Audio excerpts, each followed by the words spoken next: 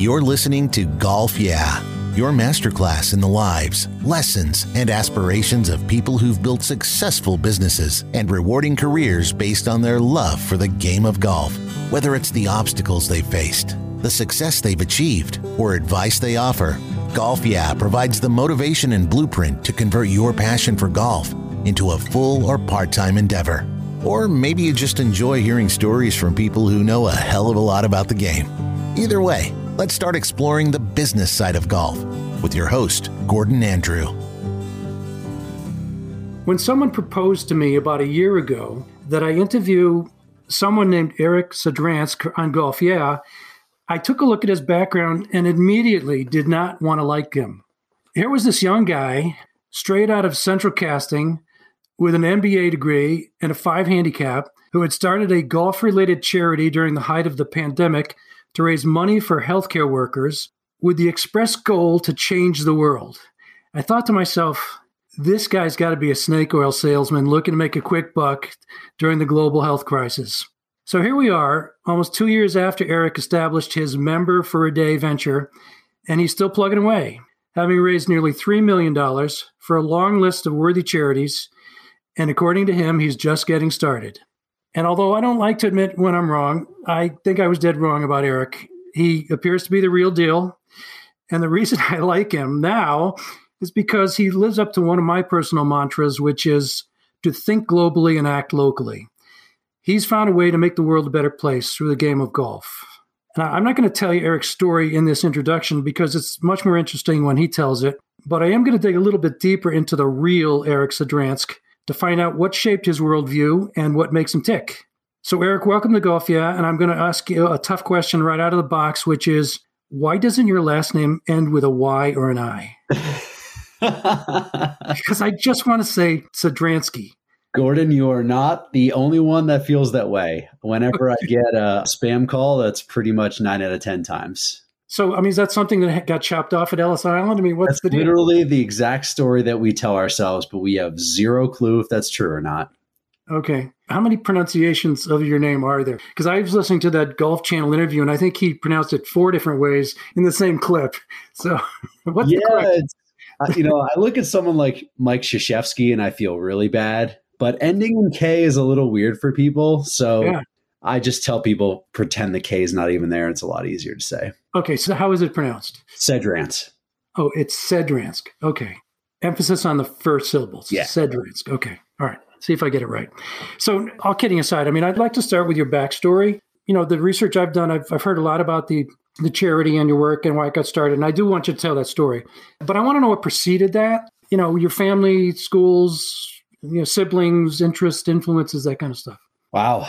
Yeah. I'll try to keep it short. I grew up in Westchester County, just north of New York City, played pretty much every sport but golf as a kid. And I was going to play college lacrosse. And then I herniated a disc in my neck junior, senior year of high school. And at that point, couldn't really play competitive sports, at least physical competitive sports anymore. And so I switched over to golf. I figured I'd give it a shot. And boy, did I stink at it. But yeah, I think what I'd like to note about my childhood was that my parents encouraged me to dream big and not just focus on money. And I think that ultimately kind of created who I am today. And even though I went to Wall Street for my first job out of college and thought that I was going to be Bud Fox and then eventually Gordon Gekko, that just wasn't in the cards for me. And ultimately, it took me to creating something like Member for a Day to realize that I was motivated by a lot more than just financial gain. So did you have a big family? Were you an only child? Or older brother? Older brother. Okay.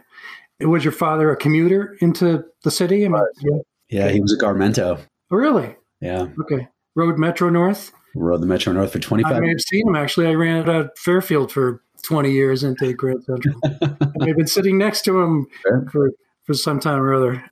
Okay. So I'm interested in your Bear Stearns experience. Were you one of those guys standing on the street with your desk items in a box? How did that all come down? Yeah, I was, is the short answer. It was my first job out of college, so I was as green as they come. And I managed the risk. If you could believe this, I managed the risk for the treasury traders at Bear Stearns. So I was on the fixed income trading floor right next to the repo desk. I mean, even though I didn't think I quite understood the magnitude of everything that was going on, it was right around me. And yeah, it was a weird time. I think for me, it was almost like a business case study. And I was fortunate because I'd only been there for a year and a half, that my stock wasn't really vested. And even if it had, I didn't really have much stock. So it didn't really matter to me that much. But being around people, I mean, geez, there were a couple guys in my greater desk that had been there for 30 plus years and had their entire life savings vanished within days, weeks, months, whatever you want to call it. It was a strange time. There were 3 months where we essentially got paid to do nothing. I had the fortitude to study for the GMAT, which ended up getting me into an MBA program. So that worked out great. One of the strangest stories that I have from that time was, we literally were paid to do nothing. There was no work. So I just kind of wandered around the building a lot. And I was up at my friend's floor and I opened a random closet and I found this box of mugs, and they were Bear Stearns Fund mugs. And I was like, wow, like these are going to be worth something one day. And so I just grabbed them because they were probably going to get thrown out. And a couple of years later, I put them on eBay and they sold like hotcakes. I think I sold 12 mugs for like $400 in like 4 days. Cool. A lot of people, I guess, really like financial collapses, and now they're going to be drinking their morning coffee out of it. So we can cut that segment out if you want. You're talking about selling stolen goods. Or we can leave it in, and the SEC can prosecute you. Yeah, exactly. I had the opposite experience, actually, because one of my clients was Enron. I represented Andy Fastow during that whole Enron thing. And so I had a bunch of Enron paraphernalia, including a set of head covers, golf head club with the Enron logo. And I put them on eBay, and nobody wanted to buy them. Wow. So I still have them. So maybe they'll be worth something to my grandchildren someday. So at any rate, so that's pretty interesting. I mean, that must have been some shock. Your first job out of school, it was the whole economic collapse. I mean, the whole economy was going on the toilet. That must have been of some concern to you, right? Yeah, although I don't know why, but I had it wasn't the first time because I was a senior when Hurricane Katrina hit. I went to Tulane in New Orleans. So within a couple of years, I lived through one of the strongest hurricanes on earth and one of the greatest financial collapses. I mean, within a 2 or 3 year period. So I don't know. I guess I just developed thick skin pretty quickly. And maybe I was like, oh, this life is going to be really wild. Yeah, because disaster followed you everywhere you went. I liked the opportunity, Gordon. Okay. But then I didn't realize this. You went to business school after Bear Stearns. Correct. Right. So were you in class with kids that had just recently graduated and had no real world experience? Were you like the seasoned guy? I was 28 when I started business school, which is pretty much spot on your average. So yeah, it was everything and anything in between. There was definitely a couple kids that were 22. There were some that were well into their 40s, and I was right smack in the middle. Okay. Now you have a really interesting LinkedIn profile. There's like this laundry list of startup companies, technology companies, Early Birdies, Stumble Upon, Signpost, Dormy Network, and Puppy Spot. So, I mean, you were really, first of all, you bounced around. I mean, why did that happen? You just got tired of the venture capital back tech space is volatile. No, a lot of it was getting laid off. I mean, I got caught up in Stumble Upon. I think they laid off 80% of the company. Puppy Spot, they laid off a third of the company. Signpost, I think it was about the same. So it was just this kind of cycle. And that's the way it is in venture capital backed tech is 2 years, try to grow it as quickly as you can. If they don't hit numbers, they cut staff. Unicorns. Yep. So Puppy Spot, was that the equivalent of like Chewy? Was it a dog food? No, Puppy Spot is a very unique company. So for those that choose not to adopt and are looking for a specific breed, Puppy Spot is a two-sided marketplace that connects wannabe puppy owners with breeders that are vetted through this aggressively long laundry list of things. So they basically have this whole list of vetted breeders. They connect the two, and they even ship/transport the puppies. So you could have a Bernedoodle arrive at your doorstep through Puppy Spot. So a really, really interesting business.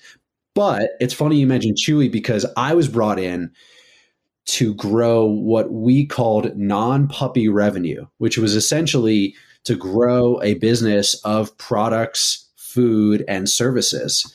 And so I launched, all these different products, and it was an interesting experience. I'll tell you that, Gordon. Yeah, I should say.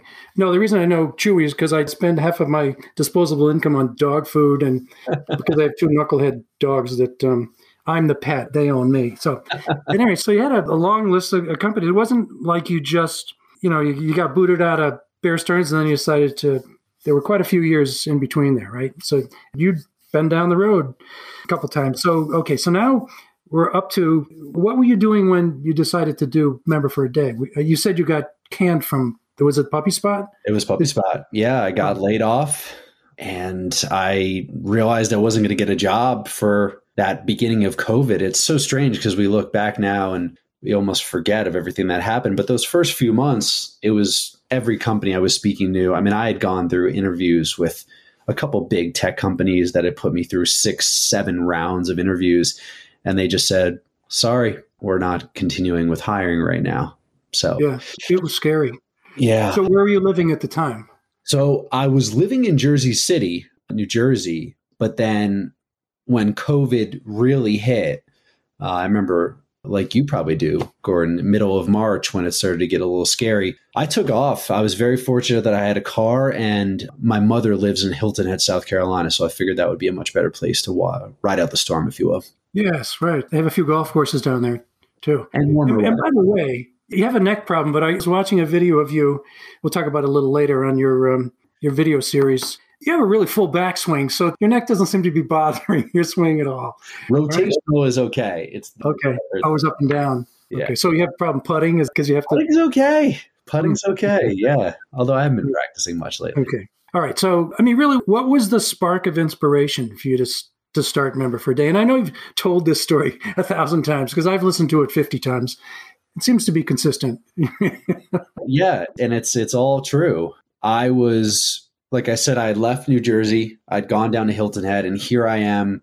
The weather went from 30 degrees to 70 degrees. I'm playing golf. I'm going to the beach. I'm spending quality time with my mother. I just lost my father I'm sorry. a couple months prior, so it was a really good kind of bonding time for us. And all the while, I'm seeing what's happening in New York City. And my friends are posting on social media that they're taping their windows shut. And the cruise ship was coming up the Hudson to provide more hospital beds. Yeah, I remember that. Central Park into a hospital. It was just craziness. And honestly, Gordon, as you probably have heard before, I just felt really, really, really guilty. And it was this guilt that led me to say, you know what? I'm going to do more than just look for a job right now. I'm going to do something positive in this world. And that was it. I didn't know what I was going to do. I didn't want to create a platform or anything. This was just, I want to do something to help people. And I've been very fortunate in my adult life that I've played a lot of golf courses that I dreamt of when I was a child. And so I said, you know what? I'm just going to reach out to these members, pros, superintendents, GMs, you name it, who have some sort of affiliation with a wonderful private exclusive golf club, and ask them plain and simply, would they donate a round of golf that I could auction off to feed hospital frontline workers in New York City. And that's how it all started. Now, I know when you start a new business, any kind of a venture, and one of the first questions that people ask is, how long have you been doing this? Or, show me some proof that this isn't a scam. So how did you get over that initial people not believing that this was real or that you weren't just going to, take the money and run? Yeah, I think COVID lowered everyone's, or maybe I could say it in a more positive way. It brought us all together. And sure, I'm sure there were a lot of people that were like selling fake masks. There were. I mean, I remember reading the headlines. I guess people were just a little bit more trustworthy. And thankfully, in my case, I'm a trustworthy guy. But it is funny, Gordon, that you say that, because every now and then we get messages on social media that says like, oh yeah, play golf with Bill Murray. Sure. And I'm like, I respond with just sending them a picture that the person who won is now playing there. So Photoshop. Yeah, exactly. Yeah, fake news. Listen, I mean, there's always going to be people that are hating on what we're doing and saying very few and far between. And I think you're right. In the beginning, it could have been a challenge, but I think COVID just changed our society, the fabric of our society, and people were just looking for hope. And I think, in a tiny, tiny, tiny, tiny way, what I had done kind of got everyone on Instagram's golf community together for a positive way and worked. And thankfully, they all got to experience amazing rounds of golf and raise a lot of money in the process. So at what point did you realize that this was more than just kind of a one-off thing to, take care of the healthcare workers, and that this could actually become a sustained enterprise? Yeah. So after that initial COVID auction, I wasn't really looking to do anything else. I spoke to the nonprofit that I fundraised for. I doubled their annual fundraising goal in 1 week. They had raised the same amount of money in an entire year up until I came there. So they were wondering who the heck I was. And, I don't know. I wasn't really thinking more than that. And then as fate would have it, a writer for Golf Magazine saw my story on social media and reached out. And I was very fortunate that I got some nice press. I was happy to talk about, I don't really like talking about myself, but if I can talk about myself to help raise money for charity, I'll talk till the cows come home. So I was lucky to have Golf Magazine write about me. And then Mark Cannizzaro, the lead sports writer for the New York Post, did a full page article on me. And that's when things kind of changed. And to answer your question, Gordon, I didn't know there was an opportunity. The opportunity came to me. And I describe myself, yes, I have an MBA from Babson. So I am a trained entrepreneur, but this was accidental entrepreneurship. And in some ways, that's the most beautiful part of this story, is that I was just out there doing stuff for fun. And next thing you know, the American Cancer Society is calling me and saying, hey, can we do something together? I said, yeah, sure, let's go for it. How long did it take before you knew you needed extra bodies to make this thing work?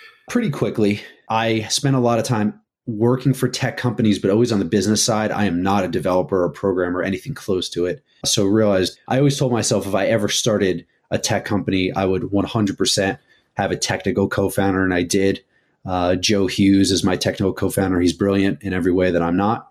And so that was immediate. And then pretty soon after, it takes a long time to build these auctions. It takes a long time to work with the nonprofits and talk to celebrities and all that stuff. And so actually our first real hire came as an intern who found us on social media, and we eventually hired him full time. Oh, cool. Is that how you spend most of your day, talking to the charities, reaching out to celebrities who might contribute?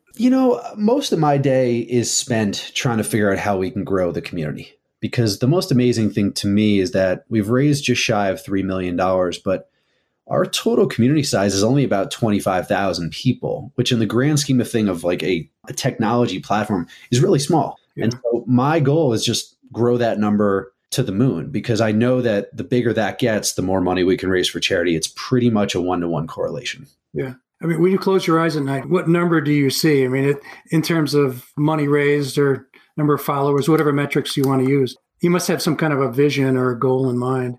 I really don't, Gordon. My vision is more just that I want, and I think it's just part of my nature is I'm not really good at goal setting, because I just have like an infinity goal. It just never, so I don't ever stop to be like, good job, you did this. I just keeps going. But I just really want to just create the largest golf philanthropic platform in history, whatever that means. Mm-hmm. So if we can raise, tens of millions of dollars, maybe we'll raise $100 million one day. I don't think that's out of the realm of possibilities. But I really have never sat down and kind of thought about it, because as I mentioned, this is accidental entrepreneurship. I just wanted to raise $10,000 for New York City hospital frontline workers. Right. Somehow we raised $100,000. Now here we are a little under 2 years later, and we've raised almost $3 million. Don't you already have the biggest dedicated golf-related charity? With the exception of individual tournaments where they raise money. I don't know. I just know that, again, given our size, we're still small in the grand scheme of philanthropy. And so I just know like you said before, like we are really just getting started. And I truly mean that. Yeah. What did your mother have to say about all this from the outset and currently? Is she surprised at what's happened? Yeah, it's so beautiful because, like I said, my father passed away a couple months later. I'm down there spending time with her during COVID. And I just started this literally over the kitchen table while she was, cooking me dinner at night or something like that. And I watched the whole COVID auction with her. We had the numbers up on a big TV screen looking at them. So yeah, it's crazy. And she's been my biggest supporter and cheerleader since day one. And I think, it was a big leap of faith, because I remember I took this fateful bike ride and I came home and I said, I'm not going to look for a job anymore. I'm going to just do what makes me happy and help people. And probably in the back of my mother's mind a little bit was like, how are you going to pay rent? But again, like I said in the beginning of this conversation, my mother is a dreamer and is a big supporter of me and what I'm doing. And to answer your question, no. cannot believe where we're at this point. I mean, $3 million for charity is a lot of money to be raised in less than 2 years. Sure. What does your brother do? My brother is a CPA and works for one of the largest ad agencies in the world. Really? Cool. Yeah. Were you close with your dad?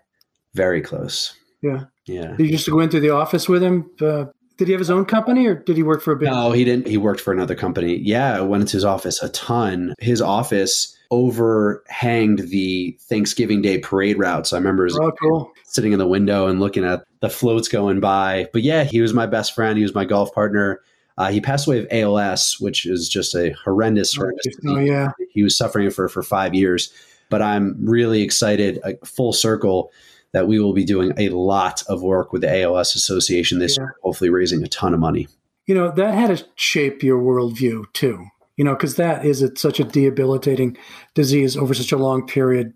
That had to give you a very different perspective on life and its value, when you think, you know? For sure. I mean, I dedicated like the last year of his life completely to him. I just spent as much time as I could and to be there. And I mean, you know, helping your dad change, you know, his underwear and stuff like that is things I just never thought I'd have to go through. Yeah. But it certainly furthered my belief that this is not a rehearsal. We only get one shot at this life. And I'm not going to just work a job that makes me unhappy just to have a paycheck. And so I know that I'm on the right path and I know I'm doing what's right. You know, could I make more money working for Google or Boston Consulting Group? Probably. But wouldn't be having as much fun, and I certainly wouldn't be having as much of a difference. So yeah, this business since day one has been in honor of my father. And there's been so many things that have made no sense at all in a positive way that I just look up and just say, thanks, Dad, because there's no other reason for it. Yeah, that's great. I appreciate you sharing that. Of course. It's really nice. Let's shift gears a little bit. Tell me about your golfing career. You kind of pissed me off that you're 5 handicap and you say, well, I never really played golf as a kid. Well, I played golf as a kid and I still suck.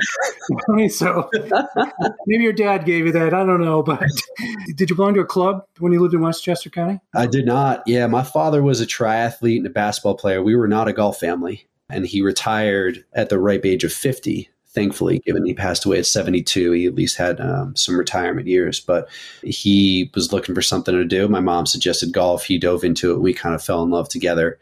I was not good to start. I really wasn't, because I, like a lot of, I think, athletes that transition to golf, just want to swing harder and harder. And all it did was just make my slice go further and further right.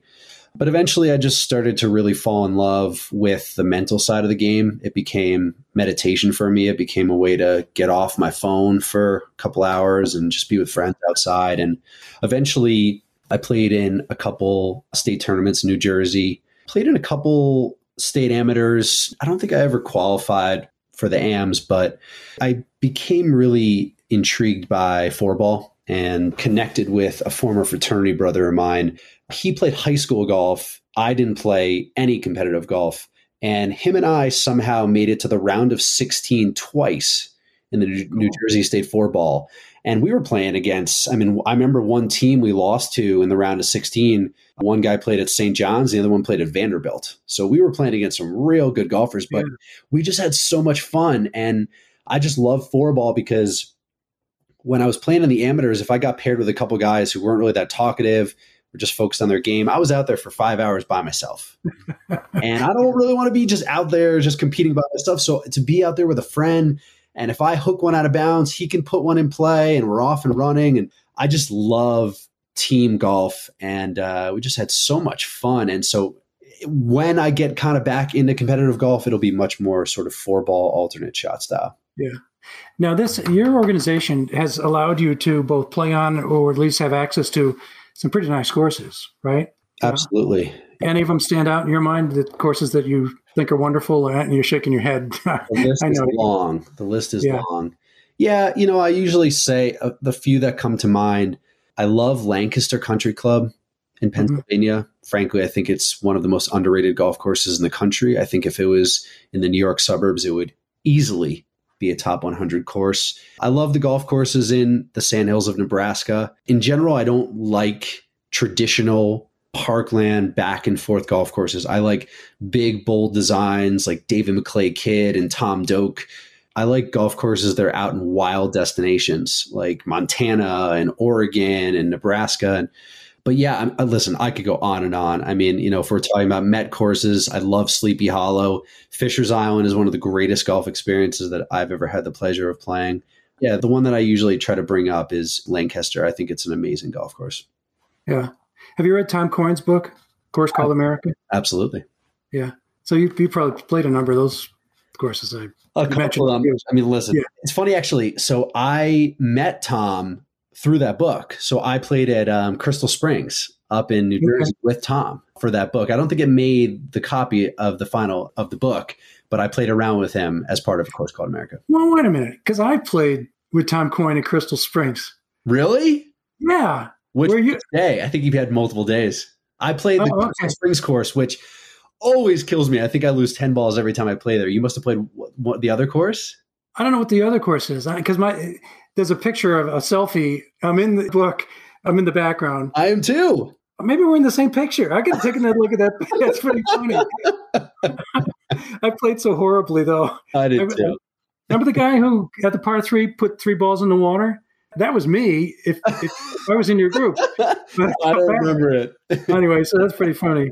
So listen, let's get back to you. I want to talk a little bit more about your Member for a Day. So how has it changed radically from your original vision? I mean, what did you learn, or what course corrections did you realize you had to make? Yeah, I mean, again, the original vision was nothing. It was just to help hospital frontline workers. There was nothing more than that. But I mean, for logistics wise, because you need to make the thing run. As a process. Absolutely. But the hardest thing in terms of logistics is the scheduling of the rounds. So we are doing all of the scheduling of the rounds, which is a big help for the nonprofits, because if a nonprofit runs their own auction and let's say they do 50 rounds of golf, that takes a long time.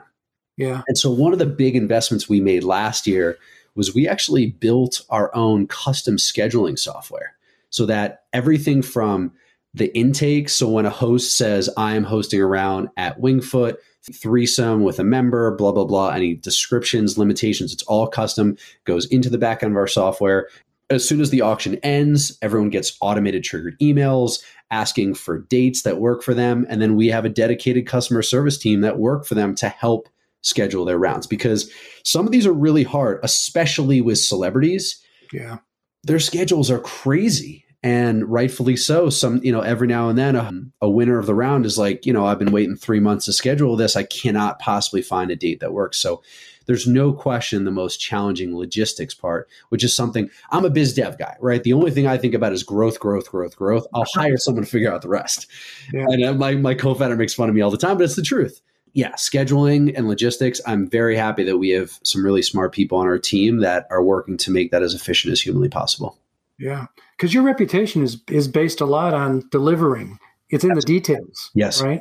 Absolutely. So, I mean, if you don't get those right, you kind of lose your franchise. Absolutely. Yeah, and I mean, it's again, I think we do make it clear. Maybe we should make it clear that we're not Golf Now, right? It's you're not just booking a tee time. Yeah. Got that tee time. So some people every now and then think, if I win a round at X golf course, I can play anytime I want. Of course, that's not the case. It is on a mutually agreed upon date with your host. And sometimes they're challenging, but we do our best and to try to be a customer service focused organization. Yeah. Will you share with me a disaster story? Well, I don't think we've really had any disasters. We had a close one. There was a guy went around with Roy Williams, the former North Carolina coach. Uh-huh. And it was scheduled and they were going down in like 4 days. And all of a sudden I get a note from Roy Williams' executive assistant that says, Roy has no idea about this. And I just go, oh my goodness gracious. And so that's when we just sprang into action and somehow he made the date worked. And I got a call from the winner, who's now a really good friend of mine. And he said, Eric, I don't know how you got that done. It was almost a disaster, but that was a top 3 day of my life. Wow. So how did that happen though? I mean, how did he not know about it? Did you forget about it? No, we had, the scheduling software was new.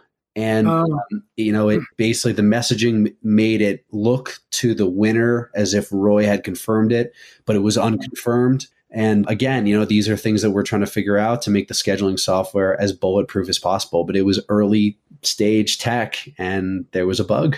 Yeah. Who makes the celebrity solicitations? Do you do that personally? So that's the secret sauce of our platform is we don't get any of the golf experiences. The nonprofits do.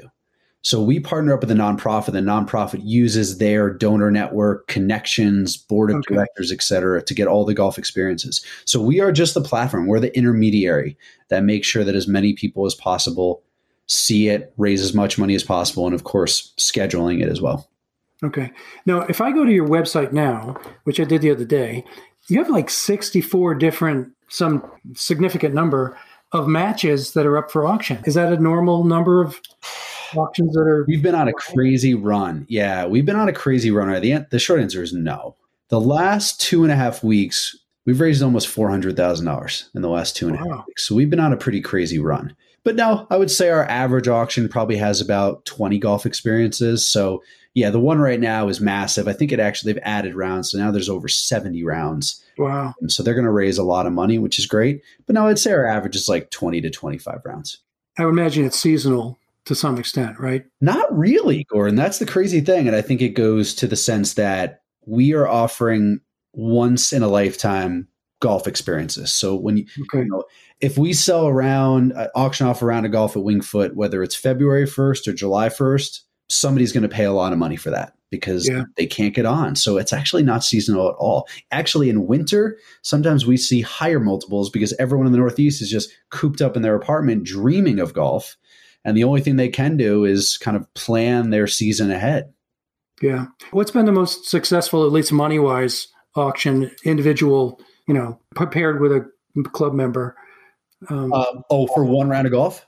Yeah. The single largest amount of money we've raised on one round of golf was over $22,000 for a round with Ken Griffey Jr. at Grove 23, which is Michael Jordan's club. So that was a special.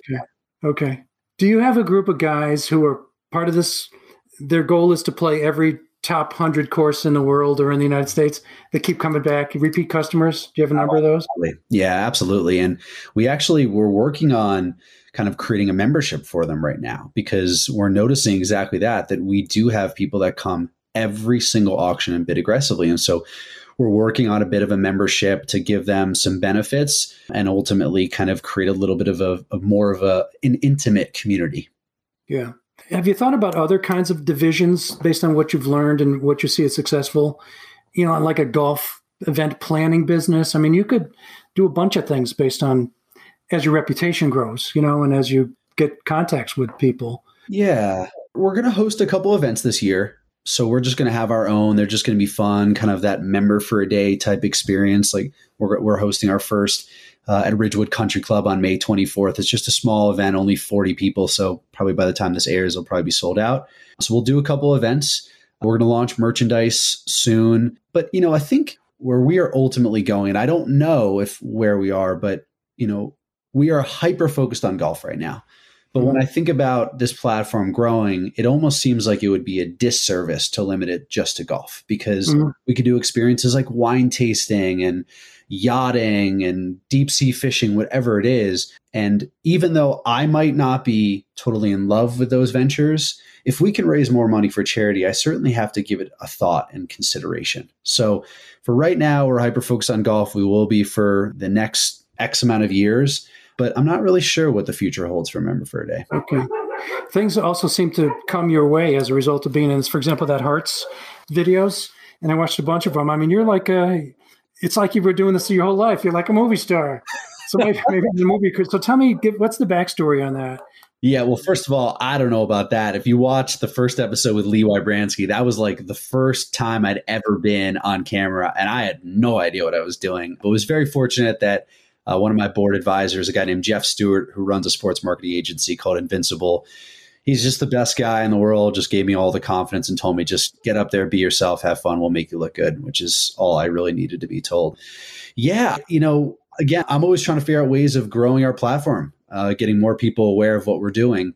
And so one of the ideas that me and my team had was to create a digital content series and ultimately kind of spread the gospel about all the money that we're raising for charity. And I mean, I kid you not, Gordon, I posted on LinkedIn and just said, I'm looking to connect with a brand in the travel space, whether it's car rentals or airlines or hotels. And a friend of a friend connected me with someone who then knew someone at Hertz. And I got on a Zoom call with their head of global marketing. I told him my story. He had no idea who I was. And over a Zoom call, he just kind of fell in love with my story and, agreed to sponsor me to make a TV show, even though I'd never been filmed once before in my entire life.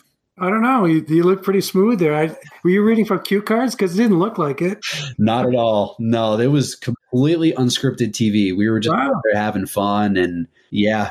I thought it was interesting, too, because it does depart from golf. You got one bird section, then you're flying around in a Paris glider and a whole bunch of funky things. I understood the value for you because I thought it was great to expand, your brand and your network. I couldn't figure out what was in it for Hertz, though.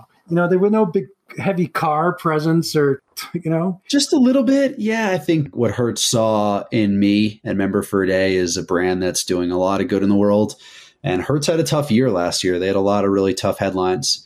And for a relatively small amount of money, they were able to sponsor us and tell great stories and attach their name to it, which I think a company like them is more than willing to do. Yeah. Have you ever turned down a charity? You don't have to name it. Let's put it in a more positive light. Yeah. I mean, do you have specific types of charities you're looking for that you'd like to focus on?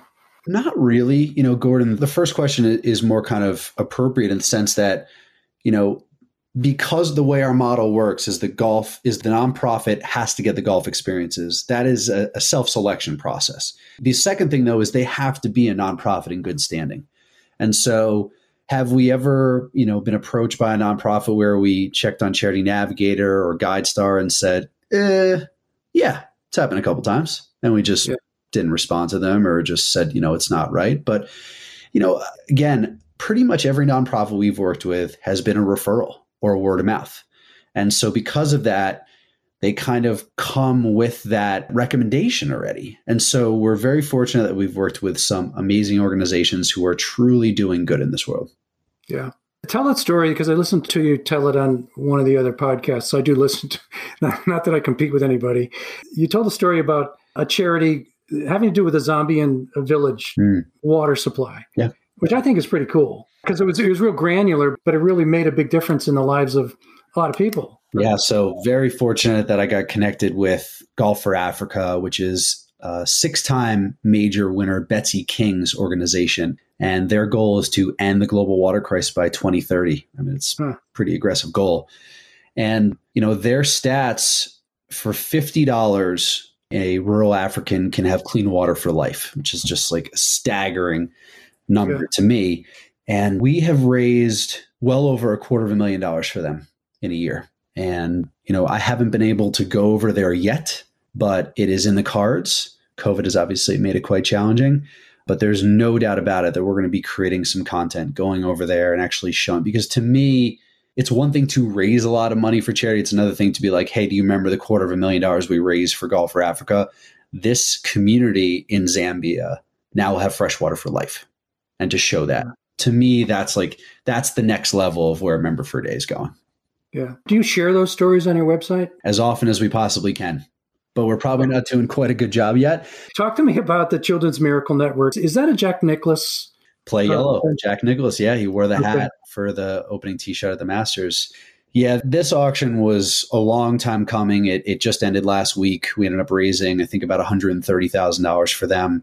It was entirely celebrity driven. So we had 51 golf experiences all across the country with celebrities and pro athletes. So we had actors, we had musicians, and we had a ton of former pro athletes across all different sports. And just how cool, play golf with Rob Riggle, play golf with Jack Wagner, play golf with Colt Ford, play golf with Gary Sheffield, with Clyde Drexler. The list goes on and on and on. But a really, really fun one that took a lot of planning and work, and will certainly take a lot of work to schedule. But yeah, super cool auction. Just to show you what a crank I am, 2 or 3 years ago, I was at the PGA Golf Merchandise Show in Orlando, and I was walking around, and Jack Nicklaus had this organization, Project Yellow. What's it called? Yellow. had a booth there, and I had heard nothing of it. So this guy comes up to me, and I said, what are you all about? And he's explaining it to me, and I said, this sounds really interesting. He said, yeah, it's sponsored by Jack Nicklaus. And I have never been a fan of Jack Nicklaus. I just think he's a big crank.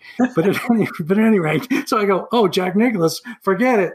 And I walked away, and I thought to myself, that was mean. I shouldn't have done that. But I blame my Scottish roots for that. Yeah, at any rate, doing good stuff for the kids. Is this going to be your life's work? Do you think this is it for you? I mean, it's going to take, as you suggested, it might take different forms and paths, but it sounds like this is a lifelong commitment for you. Yeah, I certainly have no idea where this journey is headed, but I'm not looking to do anything different than I am right now. I'm not actively looking for a job or anything, or to sell this company or anything close. I'm having so much fun. I'm meeting so many smart people along the way. And so I guess the short answer would be, yeah, it is. Yeah. So you got 7 people working for you. That's right. Correct? Yeah. Is that a pain in the butt? It's terrible. I mean, there could be great people. I don't know if you like managing people. Some people. Yeah. That's a larger topic, Gordon. But what I'll tell you is that in my career, I had some amazing bosses and I had some absolutely horrendous bosses. And I thank them both because what they did was help me learn to be the best possible boss I can be. And so our team is 100% remote. To give you an example, our head of operations has been traveling from Vancouver Island all the way down. He's now in Santa Barbara with his wife and dog for the past 3 months and working very hard, but traveling the whole time. Wow. And that's how I always wanted it to be. I never understood why with the internet, we needed to be in an office. Why can't we be in Bali working just as hard as we would in Midtown Manhattan? So I empower my team to work as hard as they possibly can autonomously. They have total control of their work. I hope they all have fun. We work hard for our nonprofit partners because they deserve that. But yeah, it's terrifying to have the amount of salaries that we have to cover. But thankfully, we're having a lot of success. We're growing and we don't have any issues at all. Okay, cool. So let's get into the personal side of Eric Sadranski. No I at the end. So, I mean, are you single? Are you engaged? You have kids all over the country? I mean, what's the personal side? Girlfriend, certainly not married or engaged and no kids. So member for a day is kind of my wife these days. Do you, other than golf and this enterprise, what do you do for fun? I mean, are you a foodie or do you read books? What's the other side? Yeah, I love the outdoors. So I do a ton of hiking and adventuring, backcountry skiing, go on as many road trips as I possibly can. I'm a vegetarian / vegan, so I'm not a foodie. I like to just eat vegetables and as many as I can. And yeah, honestly, I'm still at this point trying to figure out where I want to live. I've been the most fortunate thing about Member for a Day and COVID is that it allowed me to leave New York City, which I wanted to for a while. And now I've been spending half the year in Scottsdale, Arizona, and half the year in Bend, Oregon, up in Central Oregon, where I am right now, which is just amazing. Cool. So I can be outdoors and go paddleboarding and mountain climbing and you name it. Yeah. Do you get to see your mother a lot? Is she still down Hilton Head? She is. I'll be there. I'm going to be there for the Heritage. So I'll be cool. 36 hours and I can't wait. I played the best round of my golf on that golf course, believe it or not. I saw the photo on your website. I was going to ask you. You must love it. With a set of rented clubs. And I played with these 3 judges from Georgia, retired judges. And I sit on the first tee and they're trying to size you up. You know, they're like, do you suck? And I'm like, yes, I suck. I'm like a double bogey on a good golfer on a good day. Well, I get up there and the story was like par, birdie, bogey, par. And these guys are like, yeah, sure, you suck. Well, they did suck. They sucked my normal game, but it was the best round I ever had. And I don't know what, I've never had as good a round. Wow, I tell you what, you must be accurate off the tee, Gordon, because that is a narrow golf course. I know. I couldn't believe it. I think I lost 1 ball on the 18th hole. I shanked one off to the left, approaching that last green there before you get to the. At any rate, a couple more questions. Now, you've talked about your listen to the heart philosophy, which I think is great. So how do you convince some recent college grad where you were, from doing what you love is more important than making a lot of money? How do you go about explaining that to somebody? Yeah. It's an interesting question because I was asked to speak to a group of grad students at Long Beach State who are taught by one of my clients who runs the Rose Bowl Legacy Foundation, the nonprofit arm of the Rose Bowl in Pasadena. And we talked a lot about this, especially for them because they're studying sports management. And, it was important to me because I chose to go to Wall Street after college because I wanted to make a ton of money and retire early and then become a politician. That was my goal. And it's just so silly to delay happiness for later. Like, why would I sacrifice my happiness when I'm 22 to be happy when I'm 60? Honestly, Gordon, I think a lot of it comes down to golf, because in golf, I played with a lot of people who were much older than me. I'd play with my dad and his friends. And every time I'd go to the first tee, they would say, how old are you? And I would say, I don't know, 27. But man, I would give every penny I have in my bank account to be 27 again.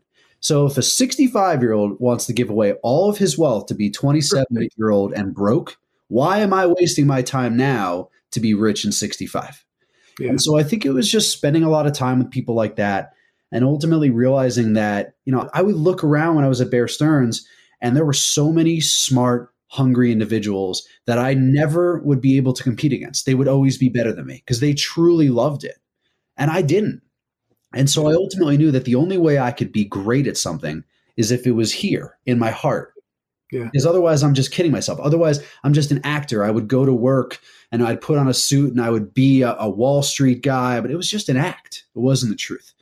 Now when I'm doing a member for a day, it doesn't even feel like work. It just feels like an extension of who I am as a person.